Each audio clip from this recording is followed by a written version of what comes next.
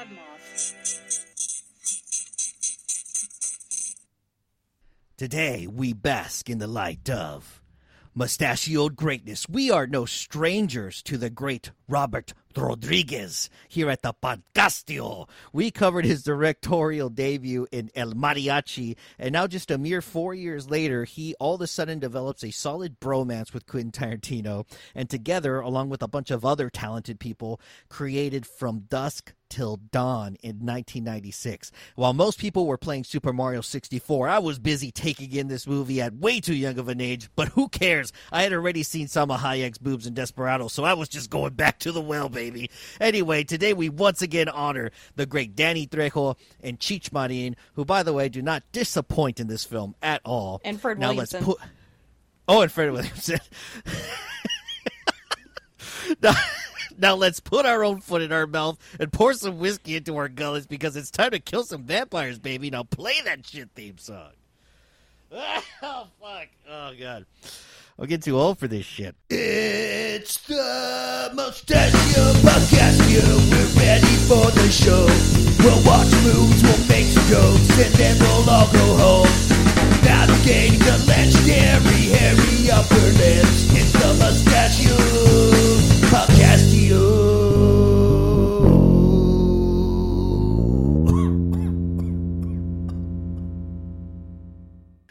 Welcome to the Mustachio Podcastio. I am your host, Daniel Segura, and today I bring in, to me, one of my OG podcast friends, and obviously a real friend as well, but it's really awesome to have seen her go from a well-actually person that I play video games with to a well-actually person that is incredibly funny.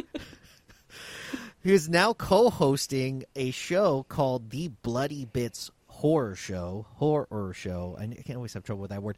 And y'all know the other people from Bloody Bits. We've had Tim Yobo on here. We've had Eddie the Axe. All that stuff. But today we bring in Candace, who is part of the fucking Triforce of that show. Welcome to the show, Candace. How are you doing? I'm doing fantastic. Ready to talk about this movie. I'm so excited. You picked this movie, and it is just absolutely fitting to kick. It's going to be kicking off our October.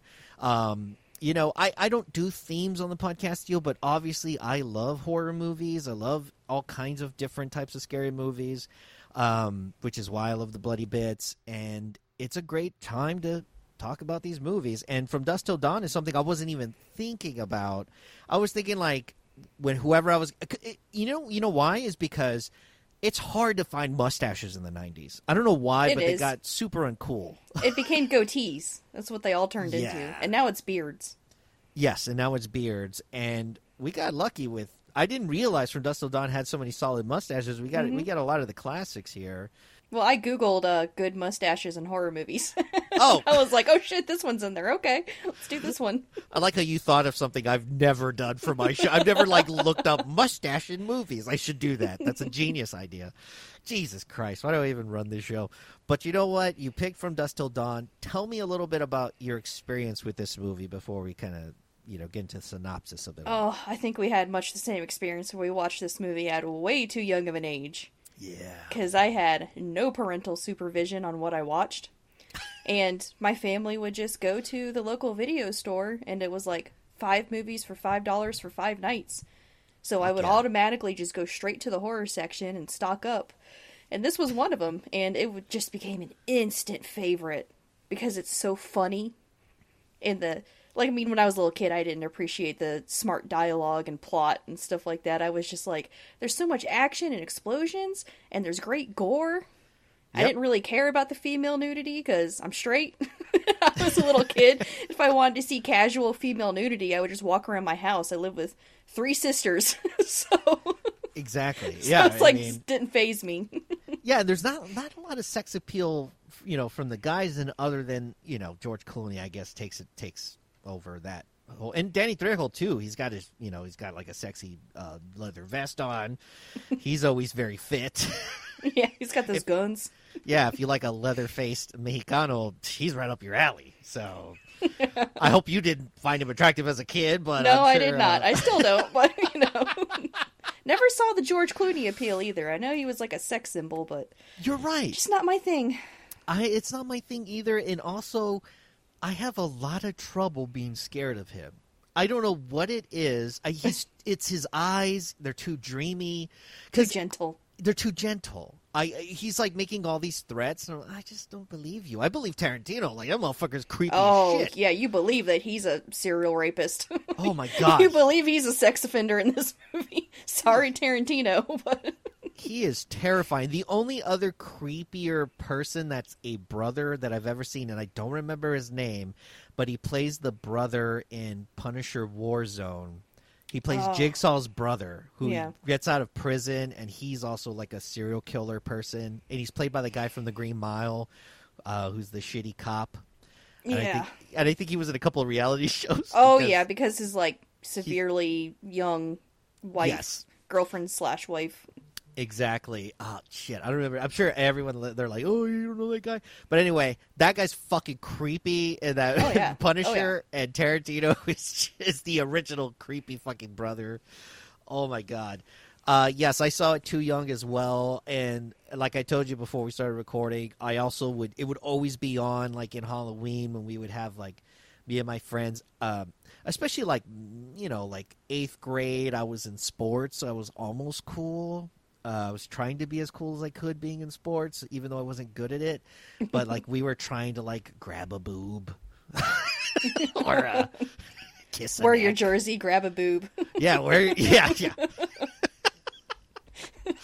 You know, and a lot of times this movie was in the background because of that reason. You can literally pop into this movie at any moment, and it's fucking badass. And you might, and in some parts, especially because this movie feels very kind of two major parts. You know, it's the original crime part, which feels more like a crime adventure. It takes a hard swerve an hour into the movie. Yes, it is. And then all of a sudden, you're in the middle of a fucking, you know, crazy ass. I guess kind of reminds me of Deadites a little bit. They're like vampire Deadites in a way. Very much more, because it gives you that zombie feeling. Of like, oh my god, I was bit, now I'm going to turn into like a fucking evil monster thing. Tell me, like, have you seen another vampire movie that makes you feel that way? It's always been more of a zombie thing. 30 Days of Night. You're right. It's a quick transition into. Yeah, it doesn't take long. Yeah, usually it's like, it's so much more romantic, or like romanticized, I guess. Yeah, because usually they do the you drink my blood, I'll drink your blood. You're going to go to sleep for a little while, and you're going to turn into a vampire.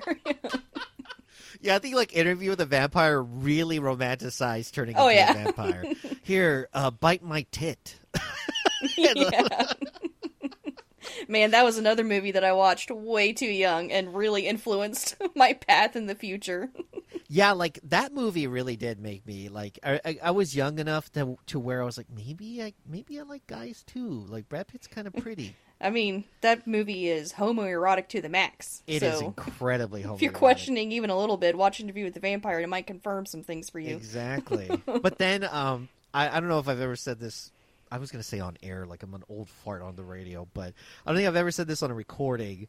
But I think I was like 13, 14 years old. I was always very, like, comfortable with who I was, comfortable with my sexuality. Like, I was just one of those. I remember, like, at 14, I was reading books about, like, not the Kama Sutra, but Kama Sutra-esque type books, like, about, you know, those type of things, and like how to. I know this is weird, but that's what I was. How to please your partner. Yes, I know that's weird, but I was reading that stuff, right? Because I didn't want to suck the first time I was going to have sex. Well, yeah, I did the exact same thing. I was like, all right, I'm going to have sex.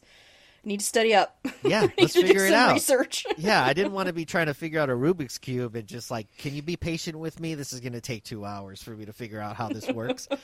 And so I would read that stuff, and at some point I'm like, oh, I should figure out if I'm gay or not. I know that sounds so weird, and I should have known already. Like, I'd been in sports, I'd been around a bunch of guys, never got turned on. But I was like, oh, maybe I got to see a real man with a real dick. Maybe. So I put on like a gay porn when I'm like 14 years old, and these guys I just kind of forward it into the middle of the video, and these guys are just fucking banging like hard, and I was like, nope. It's not my thing. No, thank you. I've learned something today. Not my thing. It was kind of like almost like they were like both like Spartans, I think. It was like 300 almost, but just butt fucking. But anyway, enough with that stuff. No, let's explore this. No. Dusk Till Dawn is about a couple of brothers that robbed a bank, are trying to get away from the cops. Later on, we find out the FBI because they killed a bunch of people on the way. And basically, they're just trying to get to Mexico. There's your story. And they're just trying to get to Mexico to meet up with the guy who's going to hook them up with a nice safe haven to be able to get away from authorities and start all over and have all their money. They just got to sacrifice a little percentage to get there. That's what I love about this movie. It is that simple to explain. That's it. And then there's just a bunch of cool shit that happens in between, pretty much. That's what's one of the things I love about this movie is it doesn't stop. It goes and goes and goes. There'll be like 5 minutes of introspection and character building, but then shit starts to happen again. Yep. Yeah. Really the only time the movie feels like it takes a little bit of a moment is when it goes into the news report stuff, which I loved. I love the news report section where we get introduced to the FBI. Mm-hmm. And did you see who that FBI agent was? Yeah, we see good old John Saxon. John Saxon. Who, by the way, that guy still looked really good. And I'm pretty sure he was like, I don't know if he was a smoker or a drinker, maybe a drinker. I don't know, but he looked great. Know. Didn't really affect him too much physically. The guy looks almost the same from when he was in Enter the Dragon. Like, what the fuck was he doing? Like, I don't know. He just had that, he genes. Looked rugged from when he was born. And so when he got older, it didn't really change much. He just came out with like a leather face and a stern look. Yeah. Give me some milk, mama. Yeah, like he just has that look about him. But this movie is one of those, it gets going right away. We don't waste time. Like, I like the fact that it's in the middle of something that's already happened. We don't see them ever rob the bank. We just kind of understand at this point. We've all seen those movies. We understand how a heist works, so you can just sort of put it together. I like the setting of it being in Texas. It's a very dusty, hot movie. It is. It's very sweaty. It's a very, very sweaty, hot, sticky movie, but in the makeup effects, did you recognize some of those names that did the makeup effects? Oh yeah, we get a lot. I mean, honestly, we get some of the legends in this movie, and even some like acting in it. We get Greg Nicotero, who's just doing like a fucking quick little. I guess because he was really cool with Tom Savini. I don't even know how we got into the movie, but I didn't know that was him until now. Because I know him now.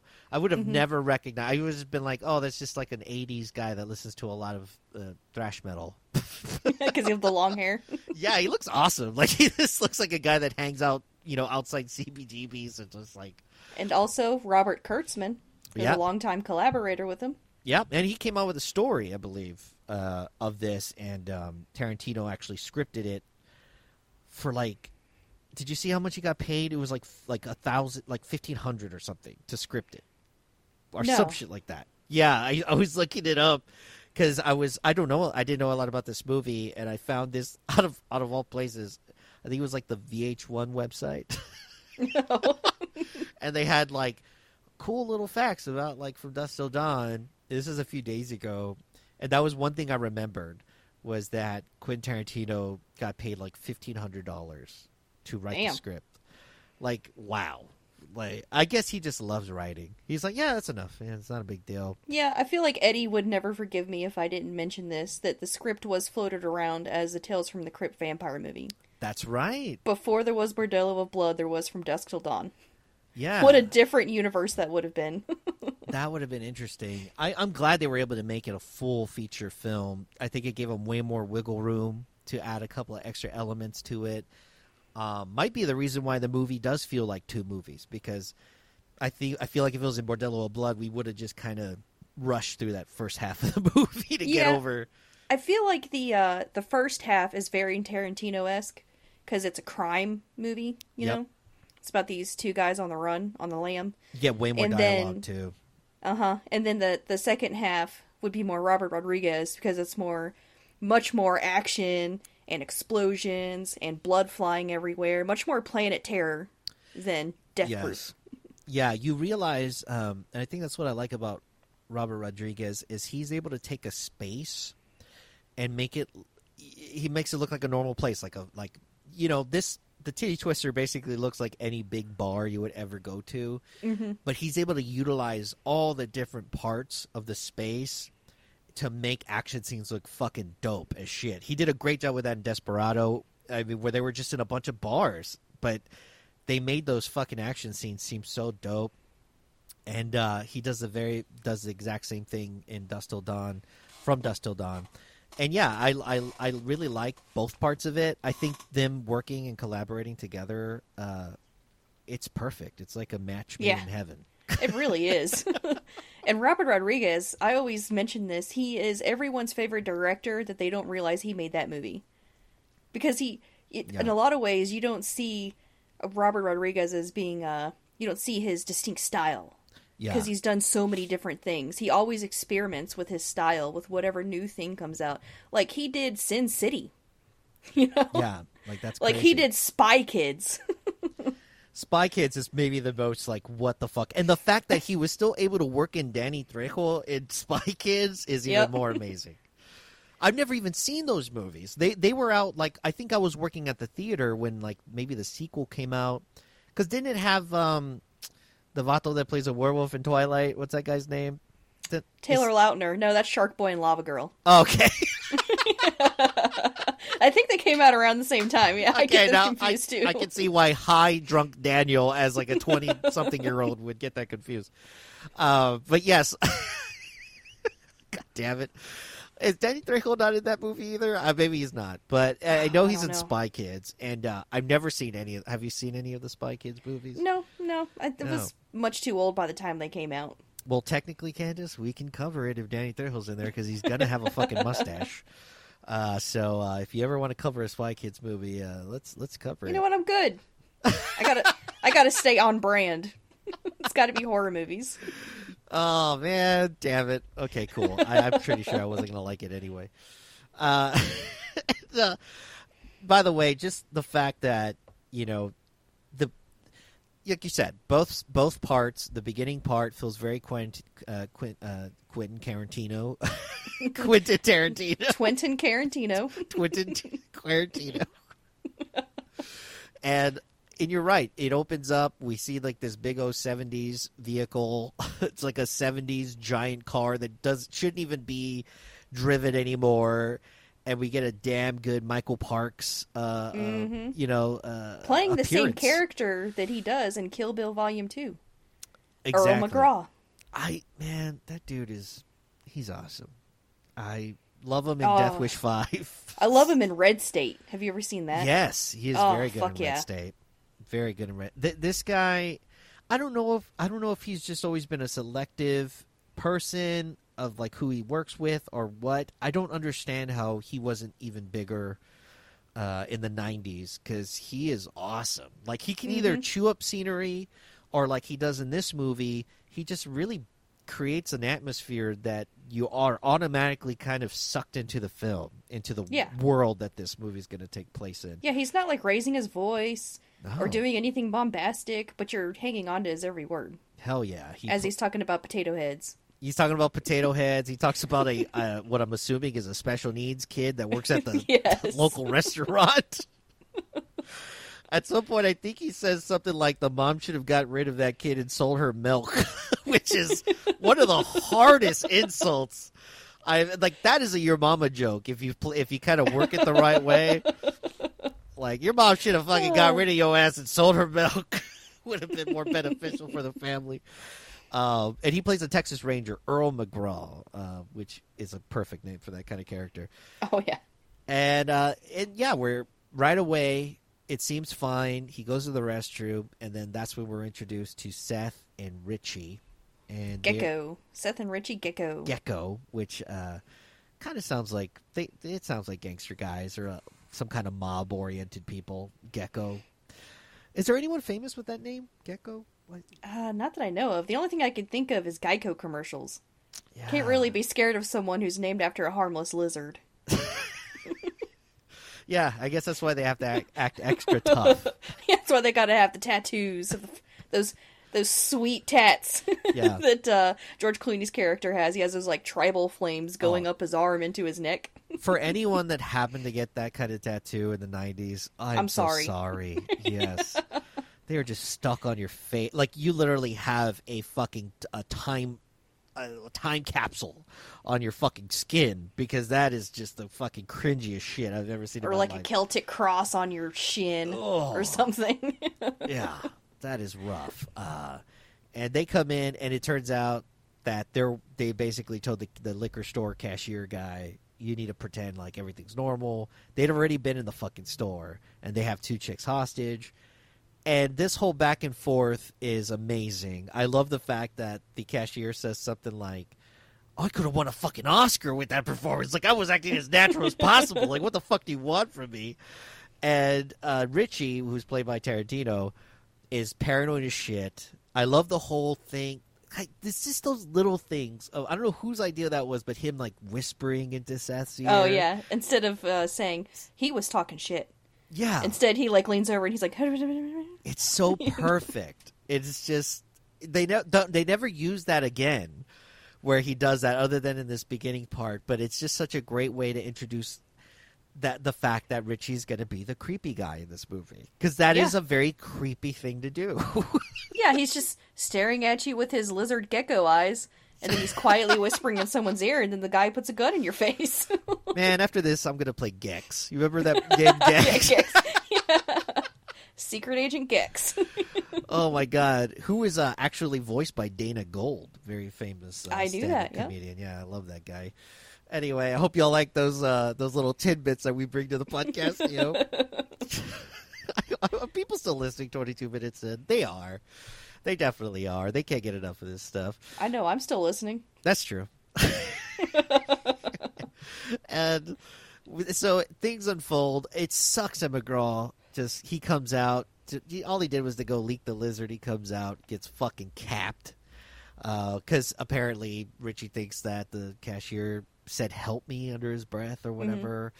Mm-hmm. And the one thing I'll take from this scene is it's really fucking cool how the cashier's on fire and he still like gets back up after a gunfight and still shoots at him. Like, that is the dopest shit. He shoots through Richie's hand. Shoots right through his hand. Bullseye. Oh, God. Looks like he got crucified. It's fucking crazy. And I love the fact that when they get back in the car, Richie's like looking through his own handhole. Yeah, it's a good shot. I was like, I wonder, because it looks really good. Yeah. It doesn't look like they CG'd or, a hole through his hand and then put another image on the other side. It looks like, I'm guessing he's raising up a dummy hand. That's what I'm thinking, with like a hole in it. And they just perfectly color matched him. Like, you can't even tell. The skin, all the textures, it's amazing. But they had really awesome special... That's probably what honestly keeps this movie looking good still, is the fact they did not really use a lot of CGI. There's some. But I think it's forgivable. Yeah, they did not use a lot. They used some, I think, with the bats, And the melting scenes. But yeah, it's all pretty... it's more noticeable now because we're watching it in 4K or whatever. Like, we're watching it, like, when you pop this into your VHS and you put it in your CRT TV, this shit look fucking gold. When you were, like, 10 years old. Yeah, you're 10 years old. You're just, like, forwarding to the Salma Hayek scene. You're already fucking hard just thinking about it. They're like, Daniel, why is this always in this one spot when I pop the tape in? I'm not kidding. My dad noticed that with Desperado. It was like always in the sex scene with her and fucking Antonio Banderas. Every time. It was hard to find porn back then, y'all. We didn't have the access to just be able to put it into a phone or a computer. It's all right. I did the same thing with Basic Instinct. You always knew exactly where that shit was going to be if you popped that tape in. Hell yeah. Man, we all had to have those movies. And the magic of VHS, by the way, which I miss with, like, I don't know about you, but I have Laserdisc and I have VHS. What I love about those is you can fucking forward to the exact frame or rewind to the exact frame you want to be on. And whenever I'm trying to rewind a Blu-ray, it just fucking goes berserko. And I'm like, all of a sudden, I'm like 10 minutes, like... Oh, yeah, yeah. Those things are such a... My husband has it down to a science. He's like, 10 seconds in, 15 seconds in. Like, he knows exactly how to do it on the Roku. He's got the And I'm fucking like, rhythm. I'm accidentally skipping scenes. He's like, what are you doing? Yeah. I'm like, I'm sorry. I know. I feel your pain because I am not good at it. I'm always fucking missing my mark. But they take off. They're on the road. They go to a hotel. With playing that great music. Great fucking music. It's a long night. Do, do, do, do. They pretty much stick to like Texas, well, not just Texas, but like kind of a southern blues rock soundtrack for most of this first part of the movie. I think they got a little Stevie Ray Vaughan, a little bit of ZZ Top flows through. Super good shit. Yeah, it just saturates it with just character of not design, but character of set. Oh yeah. You know, like you just feel like you're saturated in Texas heat and dust when you're watching it. And I honestly think a lot of this is very Robert Rodriguez influence. Yeah, I think so too. I mean, Desperado has it. Yeah, Desperado, El Mariachi. The opening scene is just like a dusty old fucking truck in the middle of nowhere. That's just, it's just one of those. He understands like the feeling that makes you feel. And I didn't honestly, you know, me being in Texas, I didn't get to experience a lot of that aspect of Texas because I'm from the inner city of the seventh largest city in the fucking nation. So I pretty much have always been surrounded by concrete.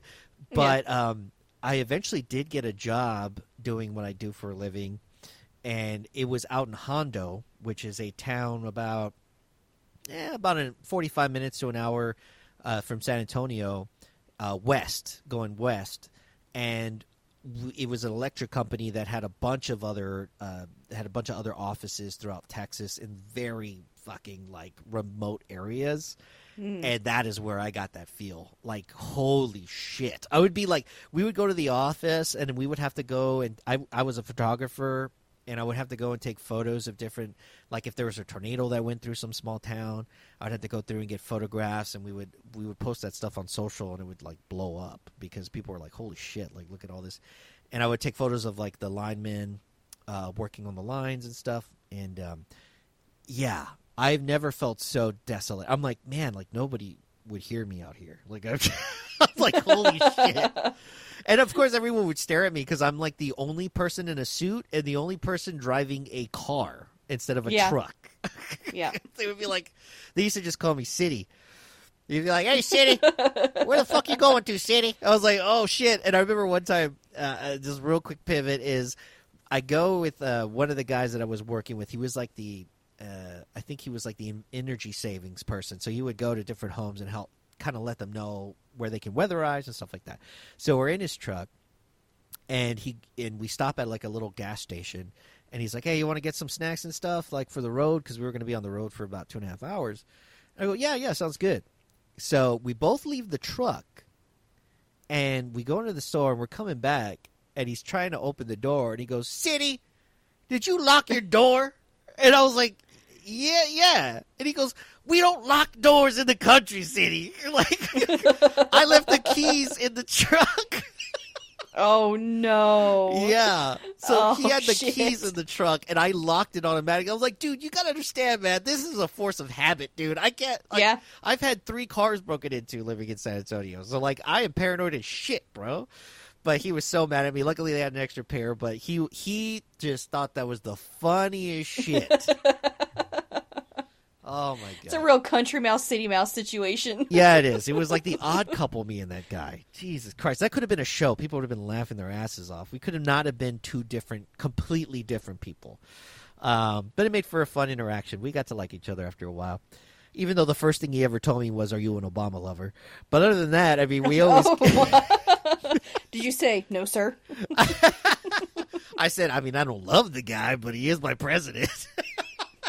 There you go. That's a good answer. Yeah, I was trying to be as neutral as I could at the time because I was highly outnumbered.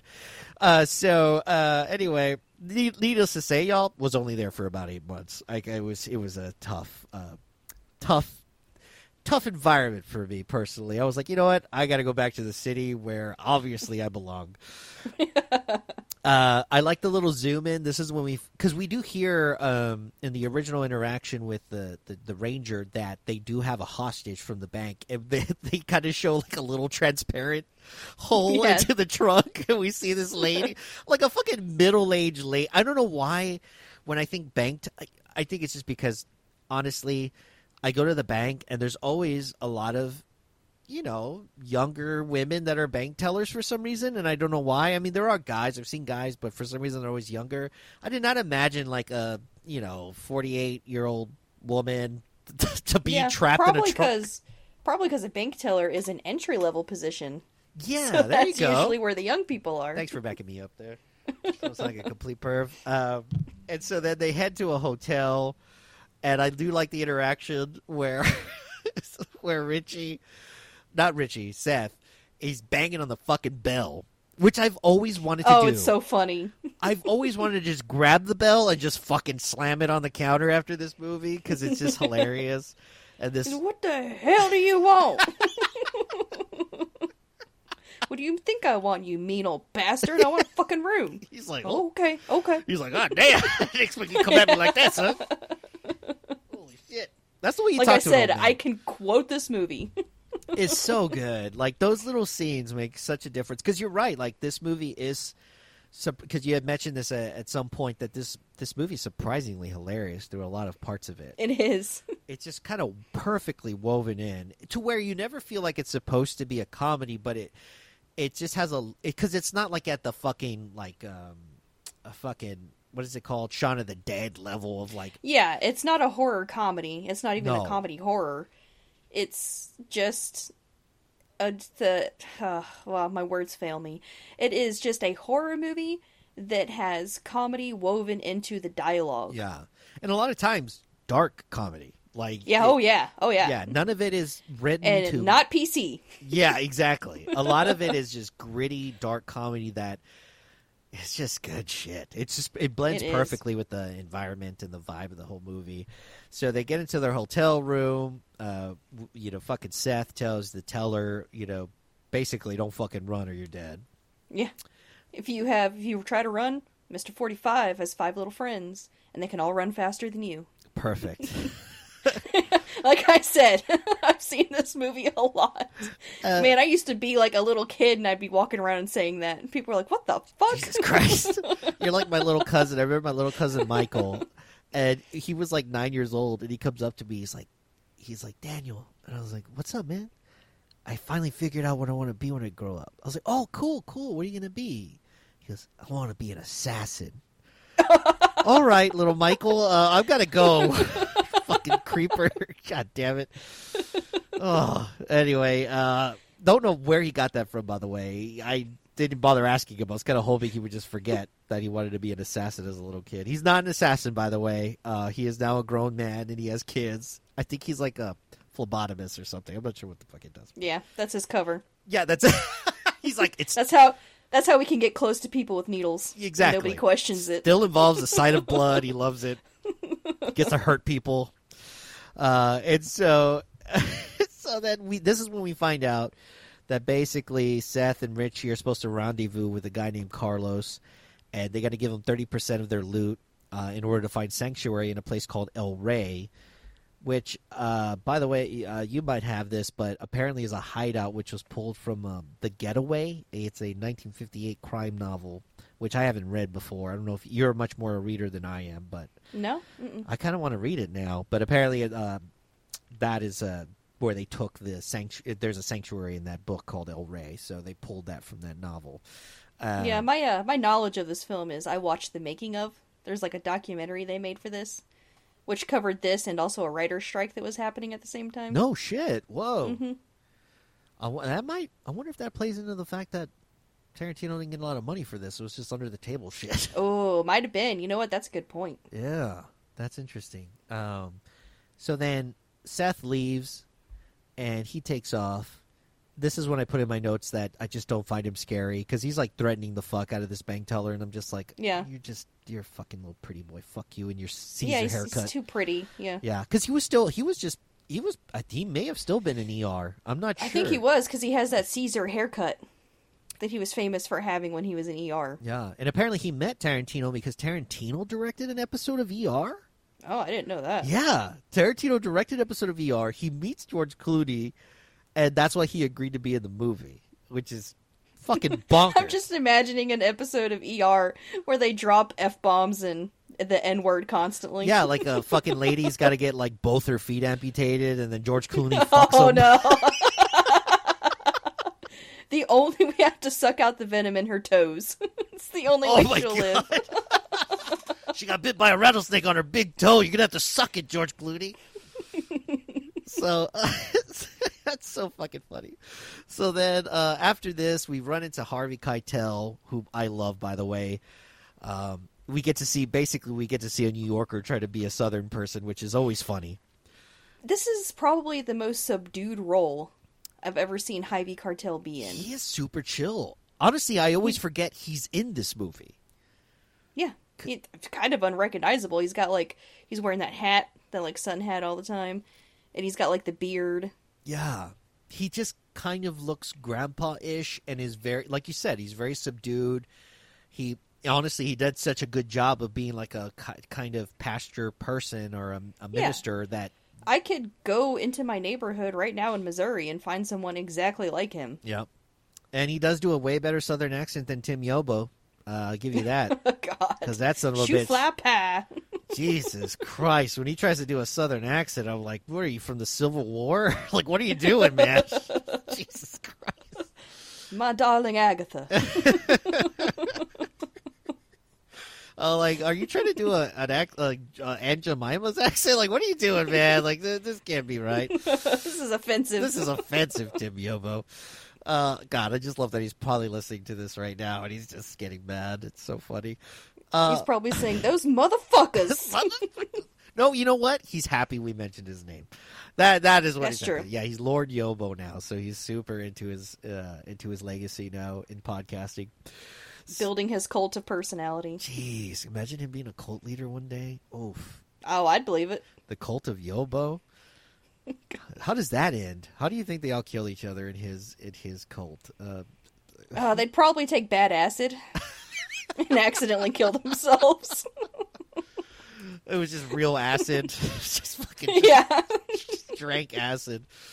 And we find out that Harvey Keitel's character's name is Jacob. His wife dies, or she had recently passed away, and that has caused him to question his faith.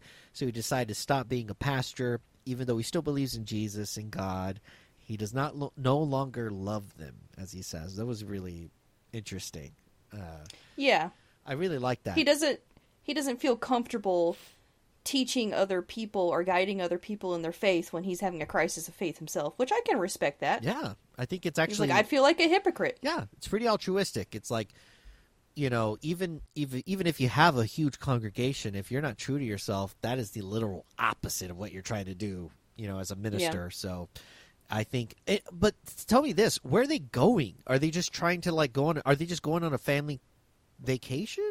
Yeah, I think they're just going on a family vacation to get away from things. Because I think he like bought that RV and had these grand plans of, you know, going on a little adventure.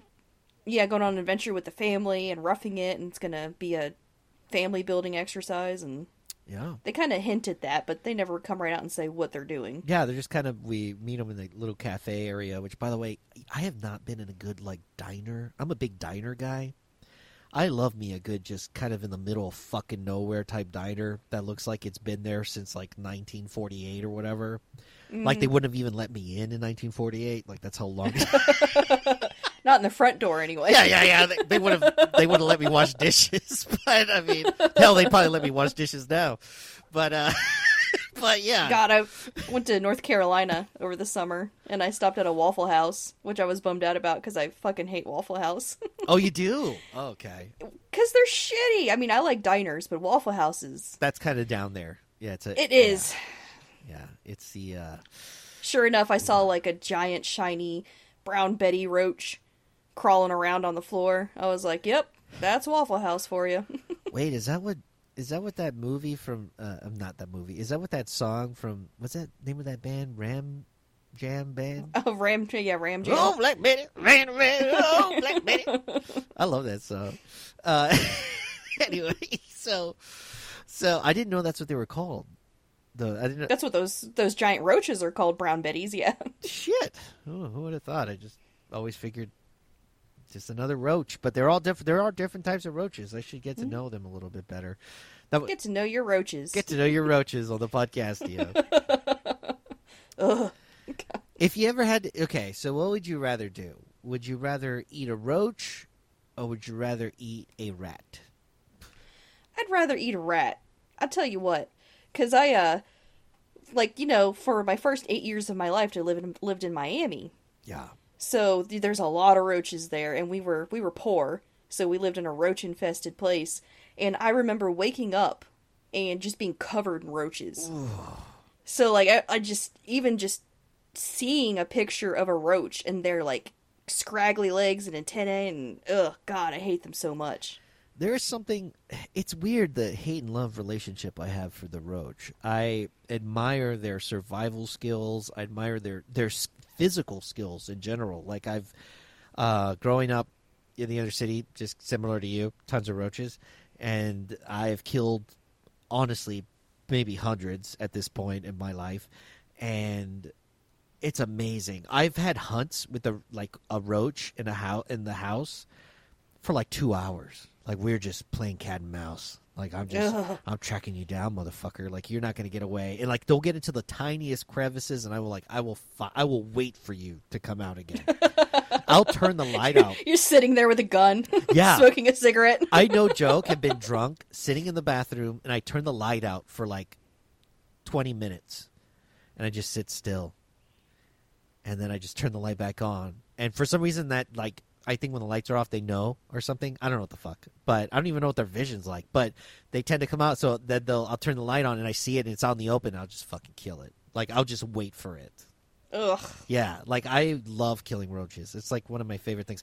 As soon as I moved back into my old childhood home, here in the South Side, where there's roaches fucking everywhere, that's the first thing I did, was just fucking spray the shit out of the entire house. Like, I grew up with so many roaches around me, I'm like, I do not want to. So now when I see them, I rarely see them alive now. Like, if there's one that gets in the house, it's belly up. It's fucking dead. Yeah. Boy, we talked about roaches for a while. We both have a traumatic history. We have a history with them, yeah. And I have had experiences with mice. I've not had a lot of experiences with rats, and I have a feeling if I'd had, like, Yobo, probably more comfortable with rats than roaches. Like, that guy. Oh shit! Yeah. No kidding. I went to New York City when I was in college, and we were waiting for the subway to show up. And I'm just looking down, the tunnel and stuff, and the fucking size of those rats. Oof. I mean, they were like dachshunds running around or the tracks. I could not believe how huge they were. And I'm leaning forward, I'm like, would you look at that shit? My friend, like, grabs the back of my shirt and yanks me back. She's like, don't lean over in front of the train like that. You always have to have that friend that sort of lets you know, like, we're not in a magic cartoon world, right? Like, like the safety first person. You I was so mesmerized by those gigantic rats that they have in New York. It's terrifying. They're as big as possums. Like, it's insane. Yeah. Fuck. There's always been this story when my parents first moved into this exact house here. There was some furniture that was already still in the house. I'm not sure why it was here, but I guess whoever sold the house just left some furniture in here. And it happens sometimes. Yeah, it does. And they decided they were going to keep the dresser. So my dad goes to the back of the house, and he's cleaning out the dresser. He takes out, like, the third drawer from the top, pulls it out, and it's a big fucking rat with her little rat babies. Oh, with her pinkies. Yes. And that fucking rat was, like, obviously incredibly protective. So then my dad says, get me the broom. So he takes off he kind of spins off the brush part of the broom, so it's just the stick, basically. And he says, close the door and don't open it. He tells my mom. They don't have kids yet at this point, so this is probably like 72 or something. Oh, I thought maybe, like, you were a little kid watching your dad get ready to spear these babies. No. I was not. None of us were here yet. Not even my older brother. And so my mom said if you could only hear the noise in the room while your dad was fighting this rat. Oh, God. He was cussing, and there was banging, and he was stabbing at it, and he fucking just killed it with a fucking blunt end of a broom. Killed it. Killed all the babies. Oh, my God. Well, I mean, they probably would have died anyway. Yeah, they didn't have their mom It was probably the nicer thing to do was just kill them then. Yes. And I'm like, I'm sorry. Like, I will kill a mouse. A fucking big rat coming at me that could be rabid, I'm just going to close the door and, like... Then burn the house down. Yeah. I'm just like, yeah, burn the house down. We'll rebuild. We can rebuild. Yeah. You know, they just didn't... The men were built different in the 70s, I think. They're just a different kind of breed. And I think there's still some guys like that out there. And I will kill a lot of stuff. But a grown-ass fucking giant rat that's the size of a dachshund, like you said, fuck that. Like, I just can't do it. Yeah, my husband's arachnophobic, so anytime there's spiders in the house, I have to take care of them. I have a best friend that's the same way. He is one of the scariest. Like, I mean, this guy has seen and done some crazy shit. He was in some local gangs here in the city. And when he sees a spider, it is like a small child. Like, he becomes a small child. I used to always not believe him because he would always say it. And I'd never actually seen him be around a spider. And I was like, oh, whatever, bro. Like, he's like the craziest out of all of us. And one time a spider was around us and he became, like, he just shrunk. I just never seen that before. Yeah, that shit is real. Holy shit! Yeah, it was a giant wolf spider too. Oh, fuck! Quite recently, yeah. I mean, they don't hurt you. You can pick them up, and as long as you don't squeeze them, they don't bite. Yeah, yeah. So they're, I'm pretty cool with spiders. But yeah, he was like running to the other side of the house. I had to like gather it and take it outside and stuff. Because I'm not kidding. Like, Candace, I thought that was just a made up word for the movie with the fucking guy from Dumb and Dumber. Like, I didn't think that was an actual disorder. Like, I didn't know that was a real phobia at the time because I was like in high school, and I was like, oh yeah, no, I thought that was just made up for the movie. I didn't think people were actually that terrified of spiders. I'm like, nope, that's a real thing. Anyway, boy, we really pivoted from Speaking of movies. So we'll get back to Dusk Till Dawn. From Dusk Till Dawn. I always forget to add the from.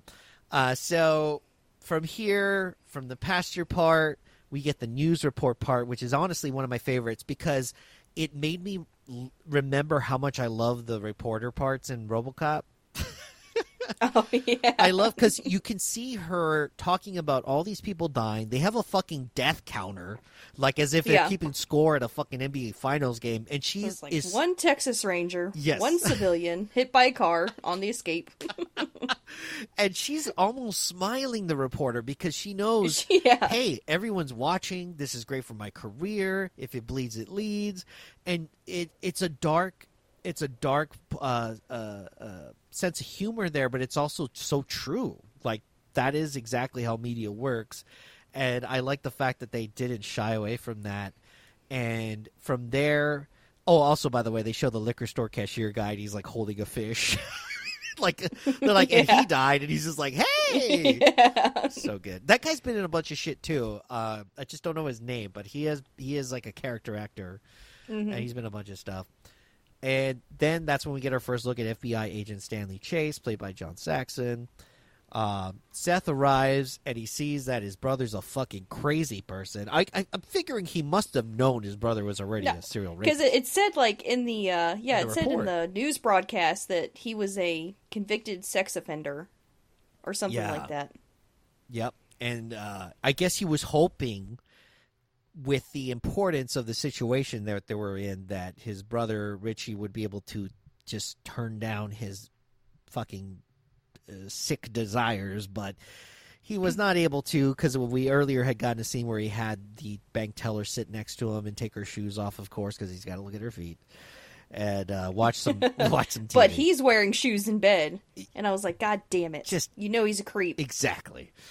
And I like the way they did this, where you see Seth is looking at the room in the hotel room, and you see these quick little freeze frames of, like, just bloody. Yeah, you never get a really good look. No. You kind of see it in the background and you see the flashes, but you never get like an up close look at what happened. You just see blood everywhere. And this is a very honestly, you think back at this, the 90s, from the early 90s, like through most of the 90s actually, it was a really fucking tough time to make anything mainstream that was going to be bloody or gory or super violent. It was very difficult. Like, you know, even if you go into video games, like the Super Nintendo Mortal Kombat was busting out green blood, and guess what the fucking vampires have in this movie? Green blood, because they were trying to get this out of not getting an NC-17 rating and trying to keep this rated R. If they had used a bunch of fucking red blood throughout this whole movie, it would have been gushing everywhere, and they probably wouldn't have been able to get it into theaters with a rated R rating. So it's kind of crazy how they were able to kind of wiggle their way past that by, you know, even this, you know, rape, murder, kill scene here. They were able to kind of make it still creepy. Honestly, one of the scarier parts of the movie, to be honest. Like, all the... Because it's quiet. Yeah, it's quiet. There's just this tone in the background. Yes, and it's so real. It's a realist thing. Because it's the one thing that can actually happen in real life, unlike a vampire that looks like a fucking demon goblin coming at you. And so he gets mad at his brother. Seth, you know, gives Richie a bunch of shit for being a fucking crazy person. Then after that... It makes me wonder if all the people that died was because of Seth. Oh, I 100% because... Well, I don't know because... Well, wait. What do you think it's because of Seth? I'm not Seth. I'm sorry, Richie. Okay, cool. Because that's what I was thinking. Because like Seth even says Seth's like, he doesn't want to kill this anybody. is not me. Yeah. He's like, I will kill people if I have to. He's like, but I don't go out of my way to kill people, and I definitely don't rape them. Yep. I think it was Richie that was killing innocent people at the bank. You know, killing the fucking Rangers. Yeah, I totally think he had way more. I think maybe the one person that was killed that was probably Seth was the civilian, because they say a civilian was killed on their way out of getting away from the bank, and probably Seth was driving. He seems like he's the driver. So that was probably the one bystander that he probably killed. But yeah, it really does seem like Richie is doing most of the damage here. He's the reason the FBI is after him, because he was probably fucking going apeshit on a bunch of freaking cops. So then they eventually run into Jacob and his family. I love the scene where they run into Seth, and Seth kind of looks like a mixture of drunk and horny while he's staring at the RV. I don't know. It's weird. Because, you know, he's sizing them up like, well, we need a new hostage. Yeah, he's like, that guy looks about 50-something years old. I could easily intimidate him. 2 kids. Yeah. And honestly, that's the way it works. If you're a criminal. Plus, they have an RV, and he's trying to get across the border. Perfect. I mean, honestly, it's like Jacob, because he wants to fucking sleep in a bed for some reason, even though he has an RV. Yeah. Kind of fucks over his entire family. By wanting to go to a shitty hotel. And from there, Tarantino's character, Richie, comes through, and he comes up with some bullshit excuse why he wants to come in. And Seth comes in. They hold him hostage. And there's a bunch of back and forth here and there. At some point, I think her name's Kate, the daughter of Jacob. Mm-hmm. She comes through, and she's in the bathing suit. Juliette Lewis. The whole reason she got this role is because Tarantino had seen Natural Born Killers, and he really liked her in that. Shit. He put her in this movie. Yep. She's not bad in this movie. She's kind of, to me, one of those. I don't want to say one note, but like 3 notes kind of actress. There's not she's really good at what she does, in my opinion. Yeah. And when I watched the making of this movie, they interviewed her and they were like, how did you prepare for the role? What are your acting insights? And she goes, I just lie. She's like, I don't do anything. She's like, that's all actors do. We just lie. Isn't she a Scientologist too? I don't know. I'm pretty sure. I'm going to look that up now because I don't want to be making fake accusations here. I'll just see. Juliette. I always forget Lewis. Let's find out. I always want to call her Julia Louise Dreyfus, and I'm like, nope, that's not the same person. It says that she has practiced Scientology since the 1990s, so she was pretty new to it at the time. Yeah, so she is. I'm not sure she's still part of it, but she probably is. Man, her and Tom Cruise. I'm wondering why Tom Cruise hasn't given her a job. Damn it, Tom Cruise. Yeah. Step it up. And John Travolta and all those other Well, I people. don't know if anyone wants to be in a movie with John Travolta, but at least not Something. At least not now. But yeah, at some point, she could have been in one of his '90s comeback movies for sure. So anyway, so she comes through. I don't know why. Like I have this weird like. As soon as I found out about Scientology, I looked up famous actors that are Scientologists, like just so I could have it in the back of my head, and I don't know why. It's just like, oh, you're easily tricked.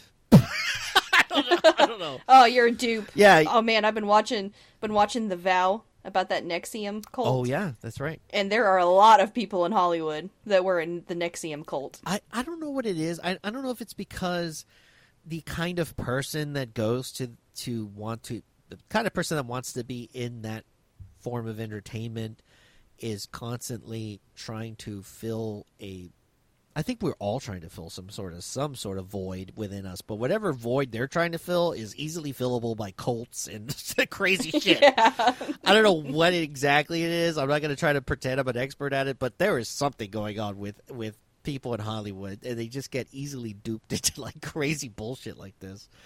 You know where you get the facts is from comedians, because comedians are one of those, they can kind of bridge their way into acting, and they'll talk about, oh, I was approached by a Scientology representative or whatever, and but comedians, they're much more down to earth people that I guess don't see the value in that kind of shit. Yeah. And so you can. I've actually heard a lot of stand-up comedians talk about people trying to get them into cults. Right? They're like, if you give me $500, we can go to this retreat. It's fucking weird. You can get in touch with your inner purpose or whatever, whatever bullshit they're trying to sell you. Yeah, it's just constant. It's constant. I remember the first time I got to see the big old Scientology, I don't know what to call it. It looks like a giant fucking temple castle place. I saw it for the first time when I was in LA, and I was just blown away at fucking how huge it was, and it just looked so creepy to me. I'm like, oh man, there's. You get shudders when you walk by. I did. I seriously did. I was like, oh gosh, this is a bunch of people just being brainwashed in that place, and they have so much money. Can I have a little bit of it? So yeah. True. Gotta pay like $10,000 to fucking just get in. So anyway, from there, after all of that stuff, they do eventually get on the RV. After a little bit back and forth, we get to see fucking Richie looking like a real creeper. He looks at Juliette Lewis's feet for like forever. Yeah. And I've seen almost all of Tarantino's movies, and I'm always like, does he really have a foot thing, or is this something that he's put into his movies and people have really latched onto it and it amuses him, so he goes even harder? It could even be a vision thing. Like, feet are something that have never been, at least in a lot of other movies that I've seen, and you've probably seen even more movies than me, but it's just not something that's focused on too often. I remember that one of the first time I ever saw feet focused on was in Tombstone, when Doc Holliday looks at his own feet before he dies. I know that's weird, but no. It's one of my first memories true. as a kid, seeing a movie where they focus in on feet. And yeah, it's just not something that's often focused on in movies. Like, even hands are maybe a little more focused on, but even then, the camera rarely zooms that much in on, like, that deep into hands.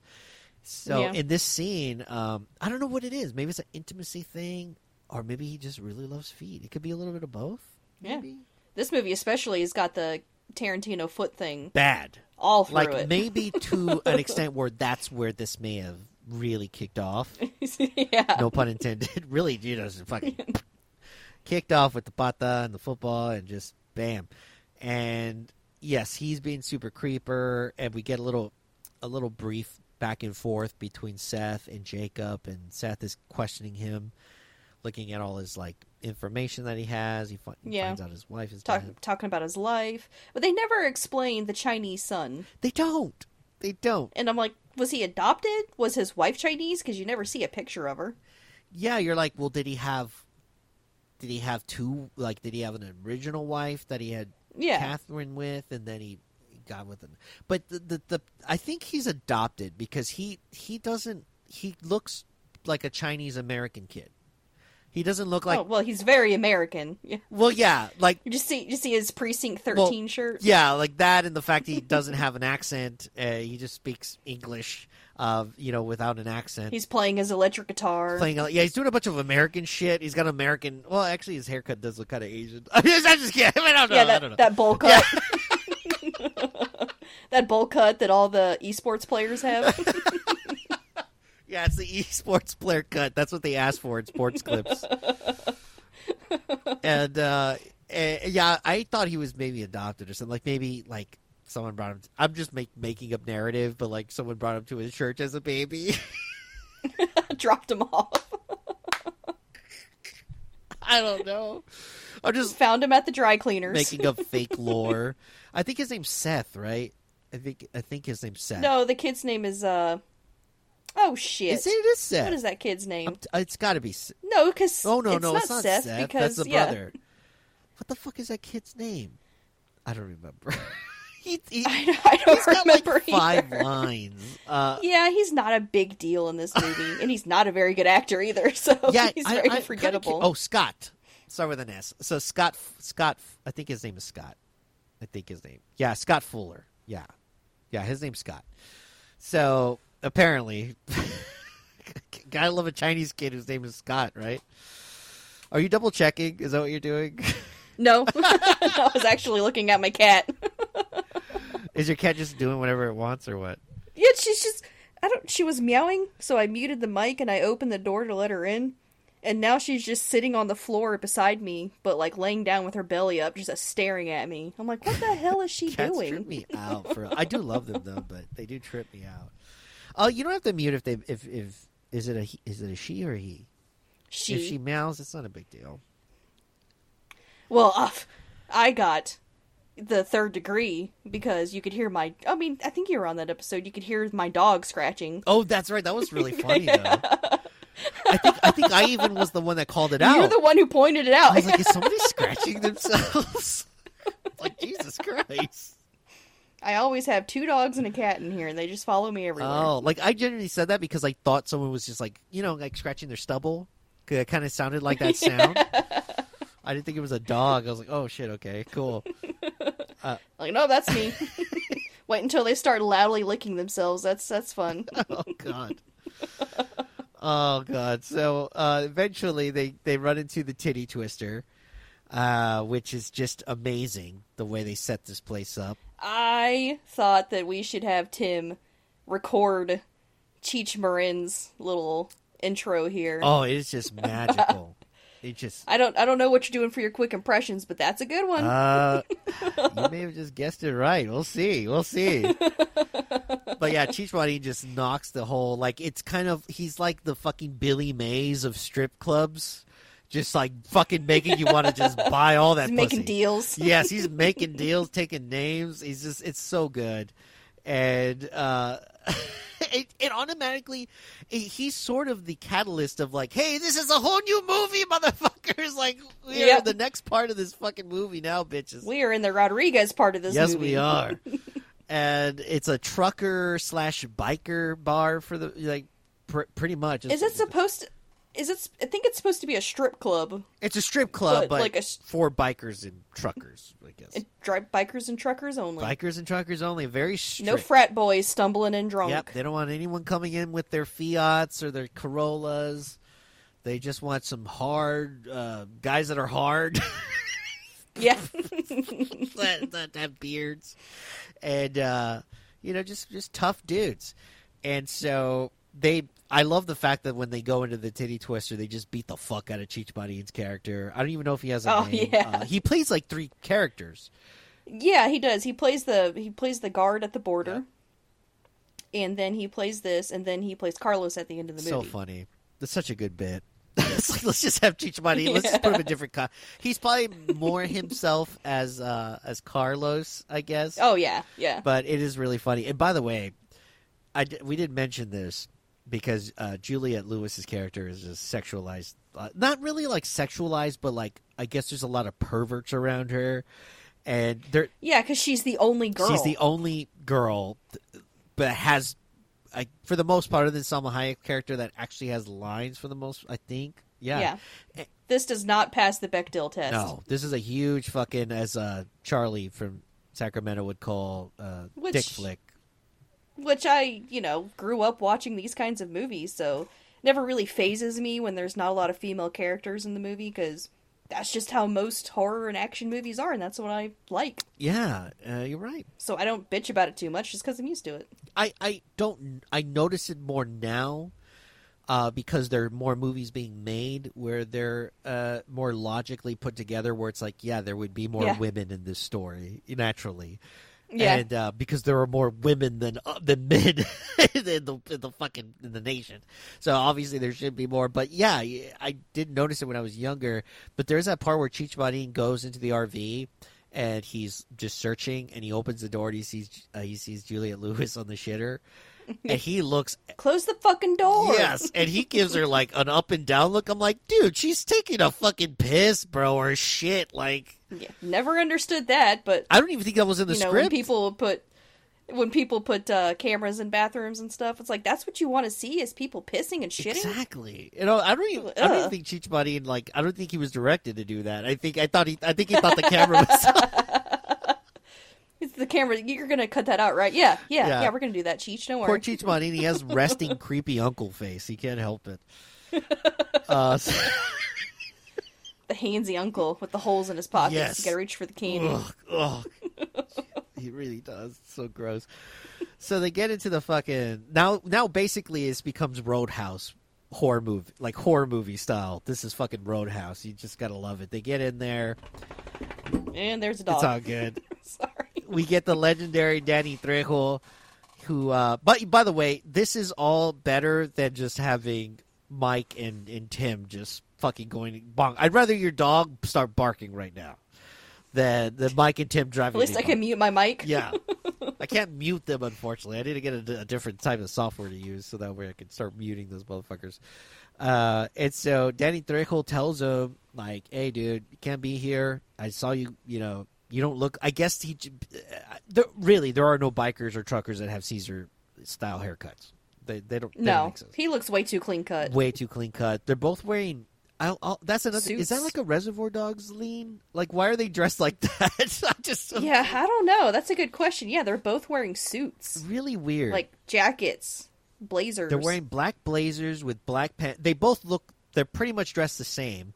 It adds a good vibe to the movie, but it really doesn't make sense. Why would you rob a bank? Like, I guess to blend in better, so you look like you're going to do business at first, and then I don't know. Yeah, I don't know.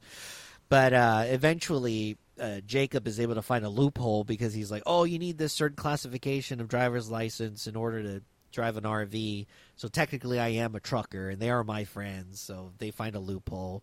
And Seth does the most douchebaggery thing you could do to a bartender, which is like, yeah, send the fucking waitress over to me and we're going to order some food. Like, yeah. It's a good way to get your shit It's like, spent. best food in Mexico. I doubt that. Yeah, he's just a complete dickhead because he gets in a bad mood because this bigger bouncer guy put his hands on him and was about to kick him out. And we find out he's still pissed off about it because they all start doing shots.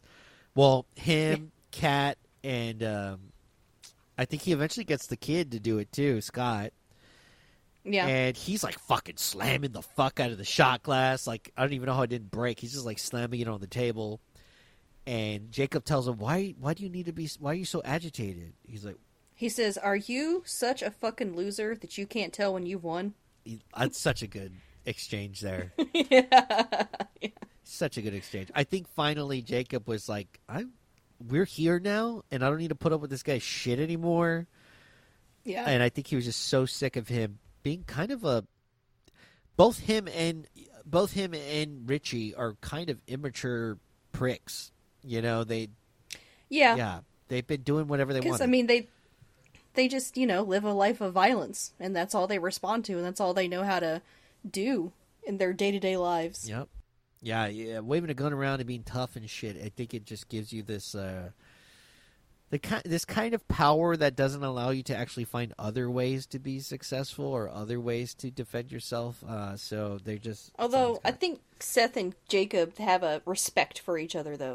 Yeah. I wouldn't say they're buds, but I don't think Seth hates him. I think I think he kind of respects him a little bit. Yeah. No, it's a good point. That's a good point. And this is when we get a couple of shots of... We get introduced to our little side characters. They're going to be coming in and joining our team. We get... Sex machine. Which, by the way, has one of the weirdest contraptions, which has always stayed with me after all these years. It's like, how does he trigger it? That's what I was thinking. Like, how does he shoot with that? Because what it is, for the listeners who maybe have never seen this movie, it's Tom Savini, and his character's name is Sex Machine, and he's clearly a biker because he's dressed kitted out in black leather, and he has this, like, cod piece that opens up into a gun. It's fucking crazy. And it's like, how do you shoot that? Are you, like, squeezing your toes? Is it attached to your foot or something? Like, how do you not accidentally shoot it? I don't know. I know. I kept figuring maybe he's got a little button in his pocket or something. Is it all just done by erection? Does he have mad control over his wiener? And like, he's also got a whip. He's got a whip.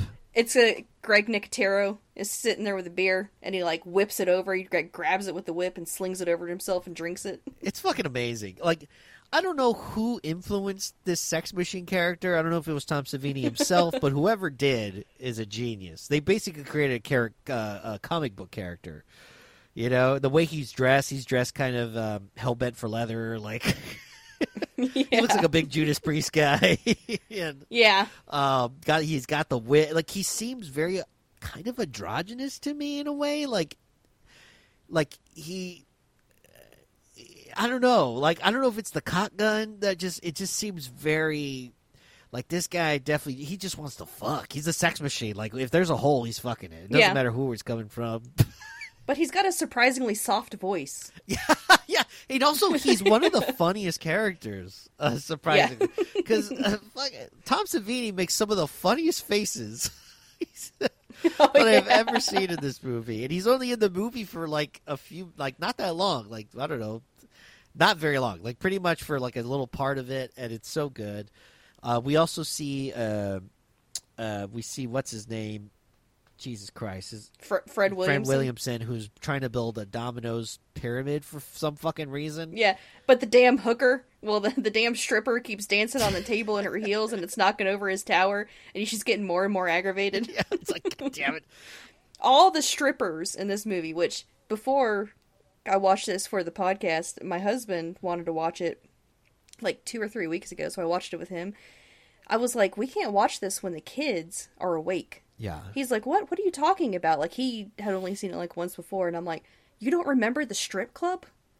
I'm like, there's a lot of TNA in this movie. And they all look... a lot. Man, they just found the best Latinas that Mexico had to offer, I think. I don't know if they put out a fucking flyer. Well, no, they did. They actually hired strippers. Because they all look fucking fed. Like, I'm like, holy shit. Like, I don't think there's... It's kind of like you take the cream of the crop from all the strip clubs in Mexico, and you just threw them all in one room, basically. Yeah, they sent out a call for every stripper they could find, and then they found the best ones, brought them in, and everybody on the crew during, like, when they were filming this stuff had a competition going on over who had the cutest butt. So they had this wall of Polaroids of people's asses, and not just the strippers, but, like, the makeup effects artists and the grips, you know, and the gophers and stuff like that. Oh, dude, you know there's... I think one of the grips actually won. I was going to say, like, I bet you there's a grip or a makeup artist who's got a freaking thick cake. It's just, like, just hiding it underneath, like, a summer dress, you know? It's like, no, it was a dude. It was like... it was a guy's ass! It was like some Wrangler jeans, oh, yeah. Hell yeah. But, like, that is one thing like, if you were to make this movie now, you would have way, like, thicker, curvier women. Like they all kind of are the same shape. I'm like, oh man, none of them are like really carrying it. Like, I don't know, Salma Hayek. I mean, yeah, she's different though because she was, yeah, she's a certain type of breed of person that it's amazing what she brings to a screen, especially in the '90s. I remember. She still looks amazing. Does, like, and I actually have that in my notes. Like, she could be fucking doing this right now. She plays a character named Santanico Pandemonium, which is. Yeah, it's a big to-do, which she was deathly afraid of snakes. Oh. And she did some aversion therapy so that she could film this. Damn. I mean, yeah, because it's not like she had like a little tiny... She was carrying, like, what is that? Is that a type of python or? I think it's a albino boa. Oh, you're right. Because it's like a yellowish. It's got the red eyes. Yeah, they tend to be. I mean, those snakes tend to be pretty docile. But it's still your. I mean, it was a tame snake, but I mean, we jumped ahead a little bit, but it's all right. Yeah, because there's a bunch of shit that happens in between. Here and there.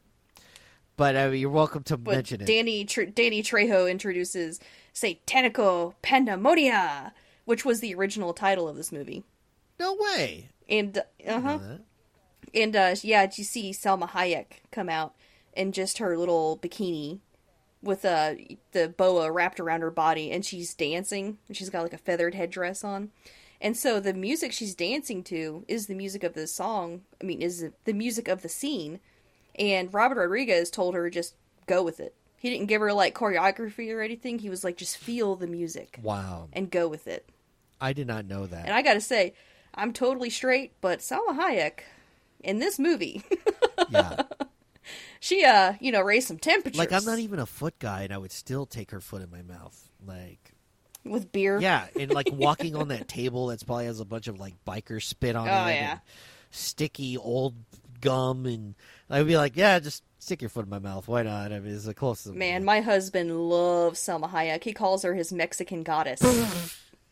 He does. He fucking loves her.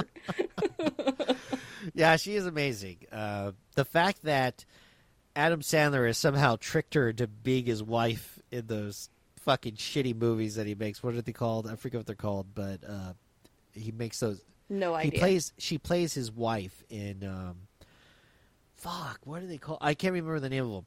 But they're like shitty family comedy movies that he's made. Two movies of them. Was it Grown Ups? There you go. Thank you. Yeah. And she plays his wife in those movies. And I didn't even realize it. I'd never seen those movies. And then one time it was on TV. I just like kind of was flicking around, and I was like, is that Salma Hayek and Adam Sandler? She's playing his wife? Like, what the fuck? I'm like, man, Adam Sandler just living the life. Just, hey, sexy lady that's been hot forever. You want to be my wife in this movie? That I would never, ever be able to get unless I was rich and funny. So, yeah. Jeez. Salma Hayek. Gotta love it. So, yeah, she's like dancing, and she starts walking across the tables and comes up to Richie and grabs a beer and pours it down her shin. Yeah. And sticks her foot in his mouth, so he's drinking the beer. Yeah. That's pouring down her leg into his mouth over the top of her foot. So he's, sucking beer off of her toes. It's like, goddamn, they really, really went heavy on the footwork here. Yeah. Candace, you gotta imagine that he loves feet, because he went full mouth on that thing. You could have fit 2 cocks in his mouth, like 2 good-sized cocks. The foot-sized cocks. Yeah, because the width of a foot is about 2 good-sized. Depending on the foot. I mean, she had a pretty dainty foot, so maybe it was like a solid cock and then like kind of a thinner Irish cock. The old Irish curse. The old Irish curse. And but yeah, the fact he goes mouth open with that, and then she pours some more into his mouth from her mouth. I think she spits it into his mouth, which is And I think the reason she approaches him out of everybody in the crowd is because he's already bleeding from his hand. That's right. She could sense it. She was like, yeah, because she starts eyeballing the fuck out of it. Mm-hmm. And we get some hijinks after this. After, I love the Seth being like, that's what I call a fucking show. Yeah. I would say. Everybody's like quiet. Yeah, she because they're all just entranced by Salma Hayek's dancing with the snake. There's a freeze frame which I might use on Instagram of fucking Tom Savini, and his mouth is. I honestly don't think he's acting here. His mouth is just agape. I don't think. I think there was a lot of pillows and laps. When the scene happened. He just looks like holy shit. Like it was very reminiscent of The Mask, where it's like the wolf, and he's like, ooh, like just going insane. Yeah. But it's Tom Savini, and it's just the funniest shit I've ever seen. So then after that, by the way, Seth reacting that way, I had in my notes. He does remind. I think it's the second time I bring up Tombstone, but he reminds me of Curly Bill when the gang is watching Billy Zane do theater in Tombstone, and he's just like, hell of a show. It's just like amazing. Like, I just kind of Western vibe going on here. I love it. So then fucking Cheech Marin comes through, and he's like, hey, that's the motherfuckers that beat me up. Because they just literally whooped his ass outside of the Titty Twister when they first enter to get in. They, like, break his hand, break his nose, and then Richie, like, kicks him in the ribs a few times. It's fucked up. And so a fight basically breaks out between Cheech Marin, Danny Trejo's character, who he's the bartender, and then I think it's the big bouncer guy. And one of them, I think it's actually Danny Trejo's character, he stabs in the same fucking hole in Richie's hand hole. He'll never be able to eat M&Ms through that hand. They're just gonna fucking bounce right. They're just gonna flow right through. Aw. Just imagine someone pouring M&Ms in their hand. You hear as it hits the ground. Like, sorry, bro, my bad. They're just like, oh. So he stabs him in the head, so it's bleeding even more. We notice Salma Hayek's character just fucking eyeballing the shit out of his hand. They start fighting. They fuck him up. And then there's that little quick scene where Jacob sees the knife that they stabbed Danny Trejo with, and it's just like green goopy shit coming off of it. Mm-hmm. That ain't right. That ain't normal. Ain't normal at all. And so right away starting getting suspicious. And yeah, from there, then Salma Hayek jumps on Richie and bites him in the neck, Yeah, she, like, her head turns into, like, this kind of a snake-looking creature. Yeah, vampire with, like, fangs. She kind of looks like a serpent or something. And that's one thing I really love about... I like that they had a little loosey-goosey fun with what these vampires are. There's a rat monster at one point. They all look... Some of them look like bats. They all look different. Like, I love that. Yeah. It seems like the fresher ones just kind of look more like Deadites, like, with vampire teeth. But they kind of just have a monster face, and then some of them have, like, a full-grown mutated face, and then some look like bats, like you said, or, like, weird, evil, like, old Nosferatu-style motherfuckers, like. Yeah. Which I love. Like, more demonic, I guess. And it's super fucking cool. And this is an hour into the movie before you even get to this point. The first hint that this is anything but a crime movie. Yep. It throws you for a fucking loop. And after these messages, this is a podcast that I've been wanting to promote on the show. So listen to this, and we are going to wrap this baby up. We'll be right back. Witchcraft. The occult. Extremist beliefs. Murder. Tune in to Rogue Darkness each Friday and join host Raven as I uncover horrific crimes committed under the misconceptions and misunderstandings of witchcraft and other belief systems. I'll cover a wide range of crimes involving ritualistic killings and extremist beliefs to cult persuasion and supposed possession. Anything and everything that borders the line of horrifying. There's always 3 sides to a story. Side A, Side B, and then the truth. Let's uncover the truth together and explore the darkness of mankind, one crime at a time. Available wherever you get your podcast fix, simply by searching Rogue Darkness. Woohoo!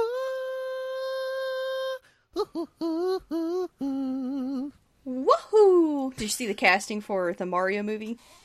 Oh my god.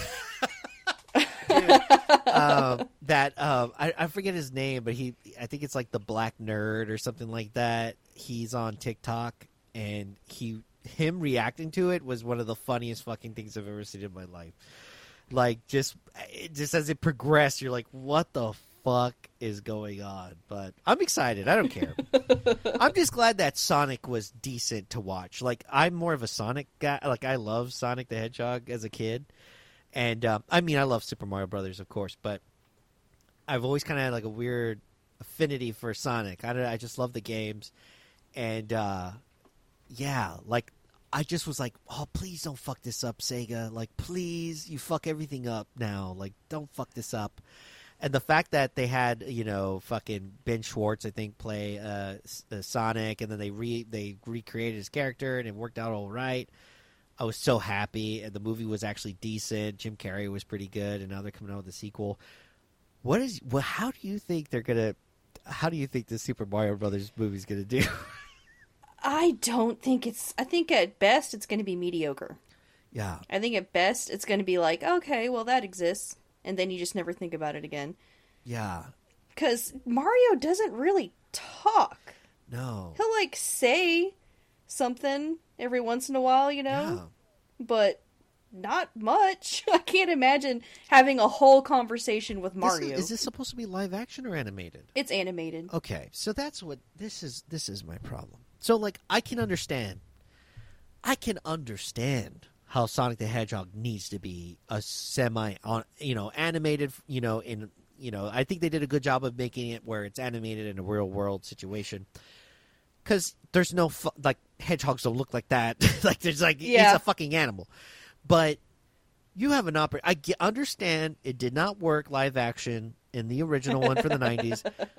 I just don't get why they would not try it one more time. Like, that is you could make a live action Super Mario Brothers, and I think it would be fucking dope. Honestly, it's probably Nintendo. After the Super Mario Brothers movie came out, it was just a disaster. And it was so bad, they never let their IP be used again. Like, they're real protective about it, especially Mario. Like, the hoops you have to jump through to be able to use Nintendo's IP is insane. Exactly. I mean, they were even hard on the people playing their video games on YouTube, for God's sakes. Yeah. I mean, they're not even trying to recreate their IP. They're just celebrating it, and I don't understand why they're like that. And honestly, Zelda would make the better movie. I feel like you could do a dope-ass movie with Zelda. Yeah, I mean, if you've ever seen that Nicolas Cage movie where he beats up the animatronic animals, Willy's Wonderland. Oh yeah. Like, he never talks. He never talks during the entire thing. He doesn't. Like, he just, I don't know. So you can have a silent protagonist in a movie, and it can carry the movie. So wait, you're trying to say that they could make a Super Mario Brothers movie where there's just not a lot of talking? Is that what you're saying to me? I say Mario doesn't need to be doing a lot of talking. Well, you see, like if you play the RPGs, the Mario RPGs, like the other characters talk. Yeah. But he doesn't. I mean, you could make it to where he doesn't talk much, but it doesn't work that way because he's supposed to be a New Yorker from, like, at least from the original, from the original show, like the TV show. That was my first interaction of like live action Mario, and I like the fact that he's a New Yorker, and New Yorkers never shut up. So. Yeah, that's true. Man, it still holds true.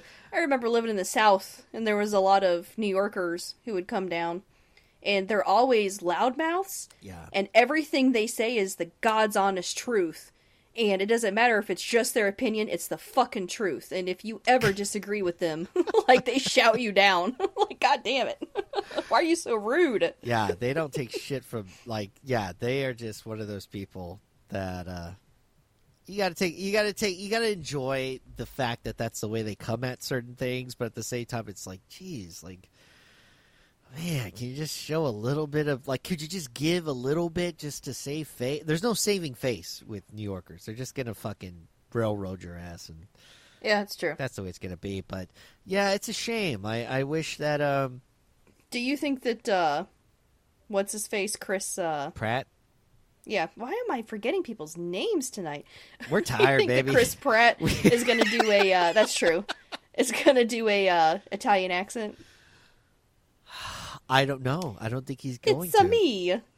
I don't think he's going to do it. First of all, Chris Pratt is definitely not Italian. No, not even a little bit. So he can't even get away with the Mike. Mike Wood always gets away with doing an Italian. He's like, "Oh, I'm of Italian descent, so I can fucking make fun of their accent." Yeah. And I make fun of their accent because I don't give a fuck. But still, like when I do Luigi Cosi. And he can't even do that. So I think I think they're going to use Chris. I mean, why would you bring on Chris Pratt to do a voice that no one's going to recognize that it's Chris Pratt? Yeah, that's true. So, yeah. But why would, because you're going to be watching Mario and you know Mario's voice. Yeah. And then Chris Pratt's voice is going to come out of his mouth. It's so weird. Suck. I would rather have I know this is hilarious because it would be funny as fuck. Could you imagine Danny DeVito doing his voice, Mario's voice? Oh my god, that would be the funniest shit with Charlie Day, who they're both on the same show, so we've heard them together. It would be so perfect. Why did Nintendo not just hire Danny DeVito to do Mario? It would have been so good. I don't know. Ah, come on. Yeah. So good. Peach, you're a whore. You're a fucking whore. Oh my god, that would have been so good. Charlie Day playing Luigi's weird too. Like, it's just, They're all weird. it's a fucking mess. It's got Seth Rogen as Donkey Kong. What is happening? They should have just brought back Leguizamo to play fucking Luigi. If you're just going to use Pretty his much. voice, he's got a fun little New Yorker voice. Like, he's a Puerto Rican dude. He can make it work. Like, I don't know. It seems like a fucking crap fest to me. I don't even know. It is. Yeah, it's hilarious. But you know what? You know what it seems like? It seems like something from like a different Earth. Like on Earth 2 this happened. And now we're like, for some reason, it's happening on our Earth. Whoops. It's like a multi-dimensional split, and this was not supposed to happen here. All right, so where are we in this fucking movie? I think we're kind of getting into like We're right where the vampires are fucking shit up. Yeah, vampires are fucking shit up. We get some serious Tom Savini kicking some serious ass. And it's so funny, like, because he was a stuntman at one point, so he does a lot of physical stuff. Yeah, he's really light on his feet. He is. He's like doing. I mean, I'm not sure if that's him doing a backflip, but he's definitely doing a lot of the physical. Well, you stuff. see him like grab a pull cue off the table, and then he drops down and does like this little thing with his feet. Yeah, it's where he like like sticks his feet back and forth real quick, and you can tell he's pretty agile for someone who's so stocky. Yeah, because he's on Instagram, and he's posted I'm not sure when he turned 60 something, and he posted a photo of him without a shirt, and I was like, holy shit, he's ripped. He's so ripped after all these years. I mean, this guy was in Maniac for God. I mean, this guy he wasn't in Maniac, but he was in Maniac actually. Oh, was he in there? Yeah, he was in Oh Maniac. shit, I didn't know he was in there. Oh wait, yeah, he gets his head blown off. He's the head. Yeah, that's right. One of the most famous head explosions. Yep. Yeah, like it's just the fact he's been in this business for fucking decades, and this guy still looks fantastic. It's insane. And he's doing a bunch of shit. He's fighting Danny Trejo's character. He takes that pull cue, fucking stabs his ass in the chest. Danny Trejo dies on the pool table.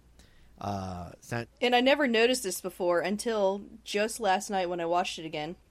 When he melts, it looks like shit because it's CG, but it's real quick. He like melts and his eyes go into the corner pockets. What? See, I didn't see that with my little TV. That's all old. It's not sharp enough. I watched it on, my Chromebook, actually, so I wasn't doing much better. Your Chromebook has better resolution than probably my television. Damn, I gotta step my game up. So, then after all that magic, Santanico Pandemonium, I'm gonna just say the whole thing because who cares? She makes the classic villain mistake of just talking too damn much. Of monologuing. Yeah, yep. She could have just killed Seth, but she starts going on a whole rant on how she's gonna keep him, I guess, as a vampire and make him her slave and be like her dog, and he's gonna like lick shit off her heel. It was still making me super hard.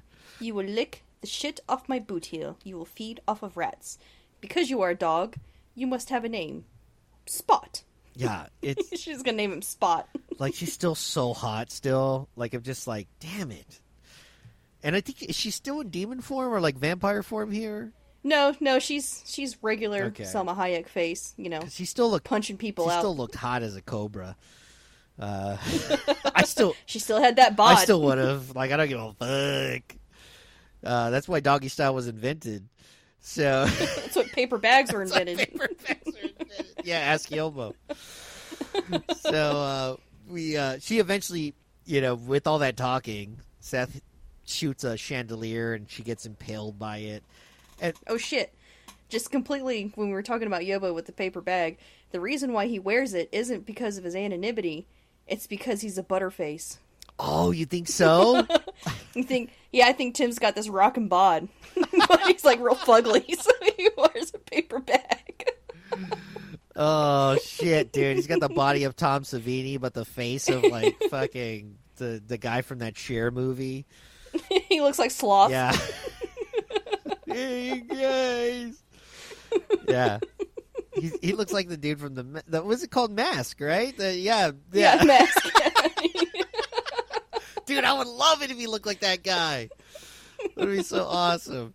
So we get to see Fred Williamson from here. He takes on that giant zombie guy, which I love this bit.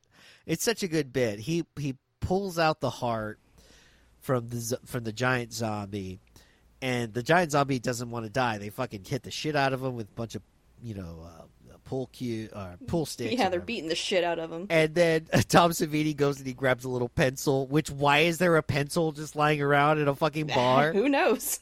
He just stabs the heart. Someone was doing Sudoku or something. Yeah, someone was like filling out their fucking crossword puzzle from the Mexican newspaper, I guess.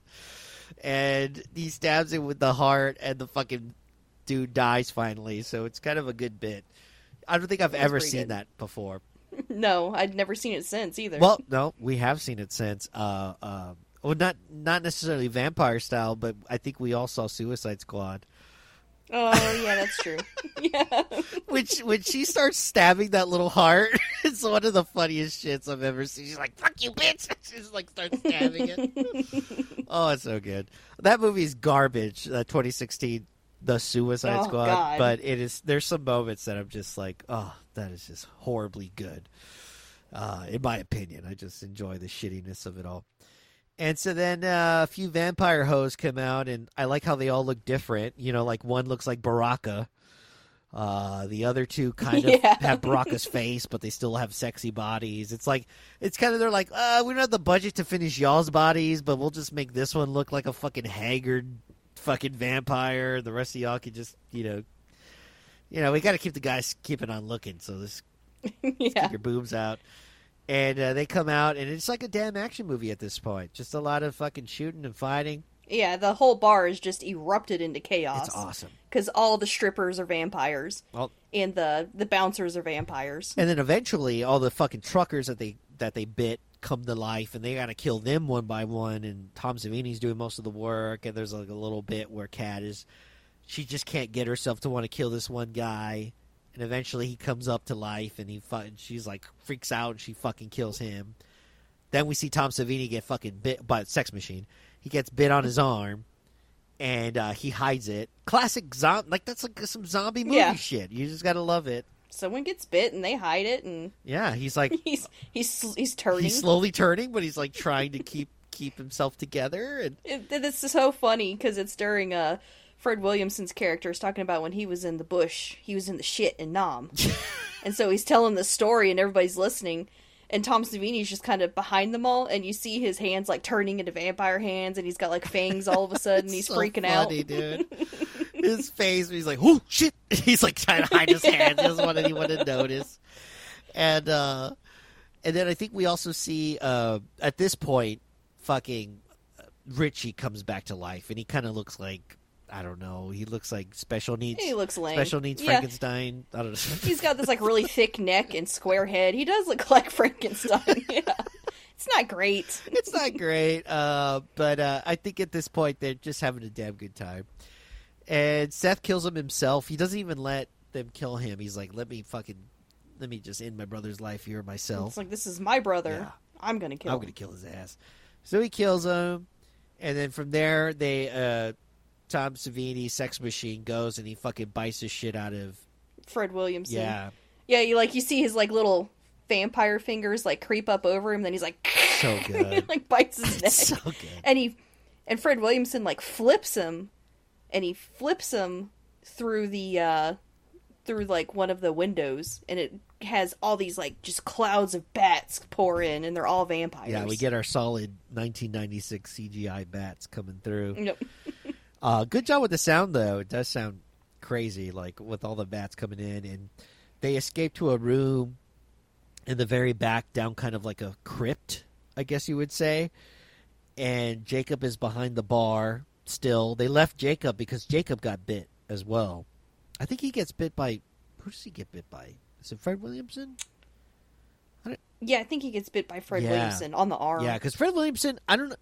It kind of seems like the more of a badass you are when you turn into a vampire, you're really hard to fucking kill. Kind of makes sense. Makes sense. You just get like, it's like you get upped. You know, you get like a little kind of extra couple of hearts. You level up. You level up. Level up. Yeah. And he's in the back of the bar, Jacob, and he gets a shotgun, and then he sees a bat, and he's like, hey, this makes a cross. So he's got a cool little cross shotgun thing going on, and the vampires are coming in, and this is when we see the kind of what I call in my notes the elder vampires, because they look like fucking bat creatures. Yeah, imagine Bram Stoker's Dracula. Oh yeah, when he's like looking like a bat creature. It's so good. I love it. I love these special effects. I love the way they look. And in this final part of the movie, basically from there they go through all the shit. They realize that they've been collecting shit from truckers, like they've been doing this for years, forever. And it's so funny because like you can tell it's been through years because one person finds a dope ass like old school crossbow, and then fucking Scott finds a fucking dope ass super soaker, which I would have loved to get for my birthday. Which if you're fighting vampires that are afraid of like holy symbols, which is what they do, they bless all the water. Yes. And then they just fill up the super soaker full of holy water. Genius. That'd be like the best weapon to have. It's ideal. And for those of y'all, the younger audience out there who might be listening, I'm sure most of the people that listen to this show are old as fuck. But I bet you there's like a handful of young people. Super soakers were fucking dope. Like just the most. I had a double barrel one with the gauge, and just amazing. And it was crazy. You could drown somebody in that motherfucker. Like you could fucking kill someone. You had one that would have like it was almost like a flamethrower because you had like tanks on your back. Hell yeah. Filled with water. Hell yeah. Like, dude, Super Soaker took fucking water fighting to a level that I didn't know could happen other than in the 90s. And the colors of all of them were ridiculous. I think mine was purple, pink, blue, and yellow. Like, it looked like a fucking crazy-ass contraption. It was the 90s, so it was all neon colors. Yeah, it was all neon of those colors. Yeah, so it popped like a son of a bitch. Like, oh, it's so good. Anyway, so that's what Scott finds. And I think Seth finds some, like, the dildo machine from Seven. Get this thing off of me! It's like a jackhammer, but he puts a stake in it. Yeah. A wooden stake in it. Yeah, it's genius. And Jacob makes the kids swear that they'll kill him because he's obviously going to turn soon. So they go out there, they fight a bunch of the vampires, we get some good fight scenes. I would like to say that they're highly outnumbered, and luckily a lot of these vampires are just kind of walking around. Yeah, they don't swarm them like you would. They do the bad guy in the movie thing where there's like 6 of them against one person, so they'll rush one at a time. Yeah, I'm just gonna... maybe 2 at a time. Yeah. The rest of them are just kind of like dancing around in the background. Yeah, kind of going left and right, making creature faces. Like, yeah, I'm just gonna wait for my moment. And eventually Jacob turns into a vampire, and he kind of looks like a tall leprechaun or some shit. I don't know what he just looks creepy as fuck. And the rest of he bites Scott. Then the rest of the vampires is like basically the equivalent of gang raping, but vampire style. Yeah, he's like laid out. They're biting him in every horizontal, spot. And he's got like 6 vampires just chowing down on him.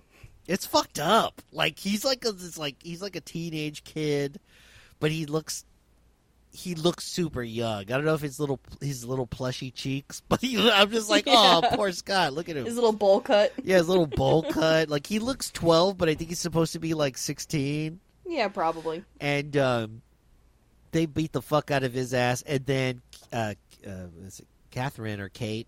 Kate, yeah. She shoots because he, like, begs for his life to, like, not begs for his life. He begs for her to kill him. And she shoots. Is he full of bombs? Because it explodes. He just explodes. What the fuck? Holy shit! Don't know. There's times that they like kill a vampire and throw them away, and then they explode when they hit the ground. Who knows? It's just magic. And then as after all that, then Seth punches. Then that's when we get the big bat. Who turns into a bat? I forget who the fuck. Well, Sex Machine turns into a rat. Oh, earlier on, yeah, Sex Machine turns into a rat. I forgot about that. I missed that part, but yes, it's great. It's great special effects. That's a great rat monster. I feel like that was a rat monster that was made for a different movie that just fell through. They were like, we need to use this. Can we just throw in this fucking rat monster into your vampire movie? And he gets destroyed. By the way, fucking George Clooney kicks that giant rat like about 50 feet into the fucking air, and I'm like, okay, bro, you're not that strong. Like I mean, maybe you're going in for leg day, but you're definitely not knocking leg day that much out the park. Like, holy shit. So after all that, it's now just Seth and Kate, and they start shooting holes, right? I think because they realize that the sun has risen, and of course the sunlight hurts the vampires, and they only have like 6 bullets left, and it's still loaded with vampires. So they start shooting the holes in the walls and windows and stuff to make like a light barrier around them. And they're like, we are fucked. This is like the first time you start feeling like, holy shit, what the hell's gonna go on? Like, honestly, like a way a lot of these movies are supposed to make you feel like, oh shit, these people are fucked. Then all of a sudden you hear like a guy knock on the door. Guess who saves the day? Hey man, we're trying to get hey, what the fuck? Like, what's going on? And they open the front door, and it lets in all the sun that hits the disco. Of course, it hits a disco ball, which turns into like fucking sunlight lasers and fucking. Yeah, it's like lasers slicing all the vampires. It's so good. Like, this is some shit when you're like high at like 2, 3 a.m. and drunk. Yeah. You're like, then it hits a disco ball, right? And then and everybody just starts exploding. It's so fucking fun. So then, after that, Seth and Kate, they leave the fucking bar. Finally, they get out for safety. It's the morning time. It is now dawn. And they meet Carlos, played by Cheech Marin. And he asks... Seth right away is like, why the fuck did you want to meet here? Of all the places we could have met, why did it have to be right here? And he's like, well, it's open from dusk till dawn. Like, I mean... Yeah, I thought you'd have a good time. It's a strip bar. He punches the shit out of him in the face. And says one of the best, because Cheech is like, what were they, psychos? Says one of the best lines. He's like, did those look like psychos to you? Those were vampires. Psychos do not explode in sunlight. I don't care how fucking crazy they are. And he makes enough of a case where he's able to get 5% off of the amount that he owes Carlos, which is a good deal. I mean, he tried to get 15, but Cheech Marin ain't fucking with that. They go back and forth, and eventually they land on 25. Seth gives Kate a good bunch of money, like a solid wad of money to get her home. She originally wants to go with him, right? Yeah. She's like, what's an El Rey? He's like, you don't want to go there. He's like, just, here's some money, just get in the RV and just go back. He's like, you met my brother, right? It's a bunch of those. Yeah. A bunch of those creepy motherfuckers. And, probably a good idea. That was actually maybe the best thing Seth did, was make sure that she does not go with him to El Rey. Like, that would not have been a good life for her. And so she eventually she walks her way toward the RV and to leave. I would have just stolen a motorcycle or a car. There was like a ton of shit there. She could have came. It's like, can she drive that RV? I wouldn't be able to, probably. Screw that. I would have just stolen a car. I'd be backing into shit constantly. And then the camera pans back behind the titty twister, and we see that it's like some kind of Aztec temple underground. Yeah, it's like an Aztec pyramid, it's filled with old trucks. It's amazing. It's clearly they've been doing this for centuries. Never getting, always just never anyone noticing, because if you think about it, bikers and truckers are some of the most just independent people that are just like outsider people. So it's like the kind of folks you could totally take off the face of the earth and people wouldn't They're know. constantly traveling. No one knows exactly where they are at one moment. Might be harder to do now with GPS, but back then this was pre-GPS. Especially bikers, like they just kind of travel in packs and If you get rid of all of them, no one's ever know what the fuck happened. So yeah, and that honestly kind of opened to me. I've heard this from a lot of screenwriters, like always always in your movie where there's a possibility for a sequel, even if you don't plan on making one. Because they did, and they made 2 sequels and a TV series. Yes, they did. I haven't seen the TV series, and I have not seen the sequels. I do want to see at least the sequel to this one. I would like to see that one because I heard that one's like not horrible. Yeah, it's okay. Yeah, I never saw the third one, Hangman's Daughter. That was like a historical one. Yeah, I think that one's a prequel. It's obviously the third installment, but it's supposed to be kind of like a prequel of like the same vampire race that was ruling or at least had like their own shit going on back in the day. So that might be kind of interesting to see too. Maybe we'll cover those if there's mustaches. I don't know. We'll see. Maybe we'll cover all of them. I don't get to cover a lot of horror movies, even though you get to cover them every week now. But that's all I do. Yeah, horror is my game. I love it personally. But I honestly felt like, I think when I started my show, I was like, I kind of want to watch, I need to watch other movies. Like, I've not seen a lot of other movies, like a lot of, especially like 70s movies. I feel like, what the fuck? There's so many good ones and I'm not seeing them. Yeah, there's so many movies to see that it's one good thing about having a podcast is you're going to watch movies that you never thought you'd watch before, and sometimes you like them. It's amazing. Sometimes you don't. Yeah, and honestly, unfortunately, those are the ones that listeners like, because they're a bunch of fucking bastards. Anyway, so that's the end credits from there, and as y'all know, I like to do a quick impression of the movies that I cover, and this is a little segment I like to call Quick Impressions.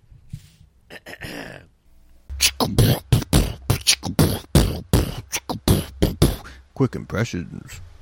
All right, pussy, pussy, pussy, come on in, pussy lovers. Here at the Titty Twister, we're slashing pussy in half. Give us an offer on our best selection of pussy. This is a pussy blowout. All right, we got white pussy, black pussy, Spanish pussy, Asian pussy. We got hot pussy, cold pussy. We got wet pussy. We got smelly pussy. We got our hairy pussy, bloody pussy. We got snapping pussy. We got silk pussy, velvet pussy, naga hide pussy. We even got horse pussy, dog pussy, chicken pussy.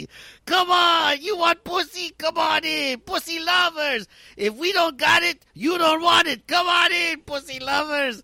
All right, so that is the quick impression. Yay! It's the best part of the whole damn movie.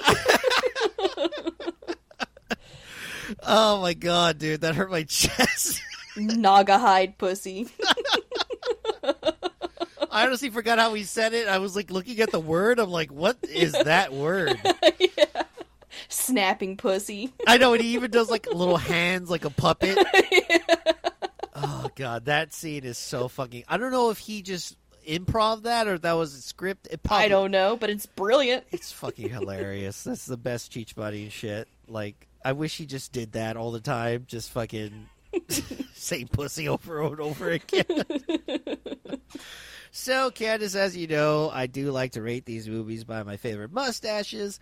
You got the full Fu Manchu recommendation for hell yeah.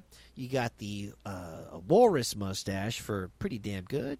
You got the horseshoe mustache for not bad. And the Hitler mustache for fuck this movie, I hope it burns in hell. And, of course, you're more than welcome to add a couple of middle mustaches if you have to. Well, how would you rate this movie? Oh, it's full Fu Manchu. Woo! Are you kidding me? This is, to me, one of the most perfect movies ever made. It just never stops. Fuck yeah. I agree. I completely agree. I also give this the full Fu Manchu recommendation. I honestly forgot how much I liked this movie. I had not seen it in probably 7 years or something. So, seeing it in my 30-year-old mind, I'm not 30 years old. I'm in my 30s. I wish I was 30 years old. But seeing it as an older adult, I appreciated it even more. Like, there's like even more that I enjoyed about it. More nuances that I would not have noticed as being a younger piece of shit. And I just really had a good time. You know, it's a really good movie. I recommend you watch this movie if you've never seen it. What is wrong with you? Seriously. It's on HBO Max. I know y'all have HBO Max, or you have a relative that has it. Fucking ask for their password and watch this movie. It's so good, and I had a jolly good time with it. Candace, do you have anything to plug for the show? Anything you'd like to... Oh, I sure do. Yeah. If you liked, my brand of horror, or if you like horror movies in general, listen to the Bloody Bits Horror Show podcast. Yeah. It's a good show. There's also bloodybits.com, I think is the website. Honestly, I never go to the website. That's Eddie's thing. I didn't even know my name had been added, and he put me in as intern. Oh, what a dickhead. He's such a Yeah, piece of it's shit. like, what the fuck? But we also have a Patreon. So if you're like, hey, I really like this Eddie the Axe and Tim Yobo and, Candace, well, actually. We also have a Patreon. You could throw some money our way. And if on a certain, I think it's like the $10 Yobo Gold level, you also have access to the Blood Bank, which is a Plex server that Eddie runs. That's what pretty much all the Patreon money goes towards. There's over 2,500 rare, obscure horror movies and just exploitation movies in general on there. Yeah, I am a proud Patreon member, which I didn't even have to be because I'm often a guest on the Bloody Bits Horror Show. In fact, I think the second guest of that show altogether. And, Eddie was nice enough to give me access to all that stuff, but just out of pure support, I joined the Patreon, and I love seeing all the different things coming from there, so definitely join them. What is the Instagram that you prefer to follow if they wanted to follow some more Bloody Bit stuff or next episodes coming up? I don't know the Instagram. I think you can either follow Eddie the Axe for sure on Twitter, or at Bloody Bits on Twitter, and you should be able to figure out what the next episode is coming up. Yeah. Also, my Twitter name is HorrorHoochie69. So that should be easy to find. And if there's a new episode of the Bloody Bits coming out or anything else I'm appearing on, sometimes the Grind Bin, I'm going to put it on there. So yeah, you'll be able to find a link. I was going to say, you do host, you do guest host or guest on a lot of different podcasts, including this one and the Grind Bin. So yeah, you've had some good episodes on there. And what is it that they call the fans of you on the show? Candace Files. Candace Files. Or Candace Clapcatchers. There you go. That was the one I was looking for. Yeah, the Candace Clapcatchers might be one of the that needs its own T-shirt, to be honest, because I would buy it, especially like if it's like jersey form. I want like my own number, and I want Candace Clapcatchers as the team. That would be fantastic. I don't really have anything to promote for the show. I don't know what I have coming up because I can't remember, but just follow the show at Mustachioed Podcastio on Instagram and mpodcastio on Twitter, and I will let you know when I'm coming up on. I should be guessing on a couple of shows coming up. So, yeah, just a lot of good stuff coming up from here. So, thank you so much for being on the show, Candace. Appreciate it. Thank you for having me. And I hope you have a good one. Until next time, bye.